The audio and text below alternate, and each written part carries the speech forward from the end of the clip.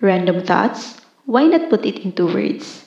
Hi, this is Random Risa, and I will be sharing today my random thoughts in dealing with other people.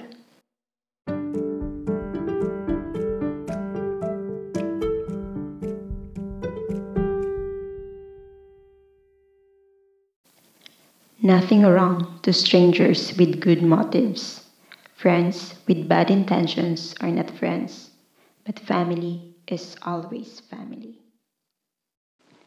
Wasting time in social media is way better than spending quality time with gossip.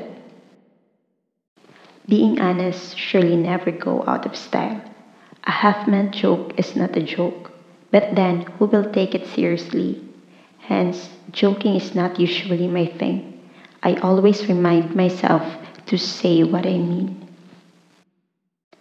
Time can't heal a wound if I keep reminding myself that I was wounded, and if I let people remind me of my past battles.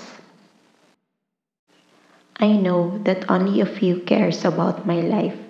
The rest are only interested for their own entertainment. I will always avoid the latter and let them worry how to make their lives more interesting. Thank you very much for listening. Please subscribe if you like my random thoughts to get notified. Again, this is Random Risa. I don't ignore random thoughts, so I put it into words. Till next, blessed be.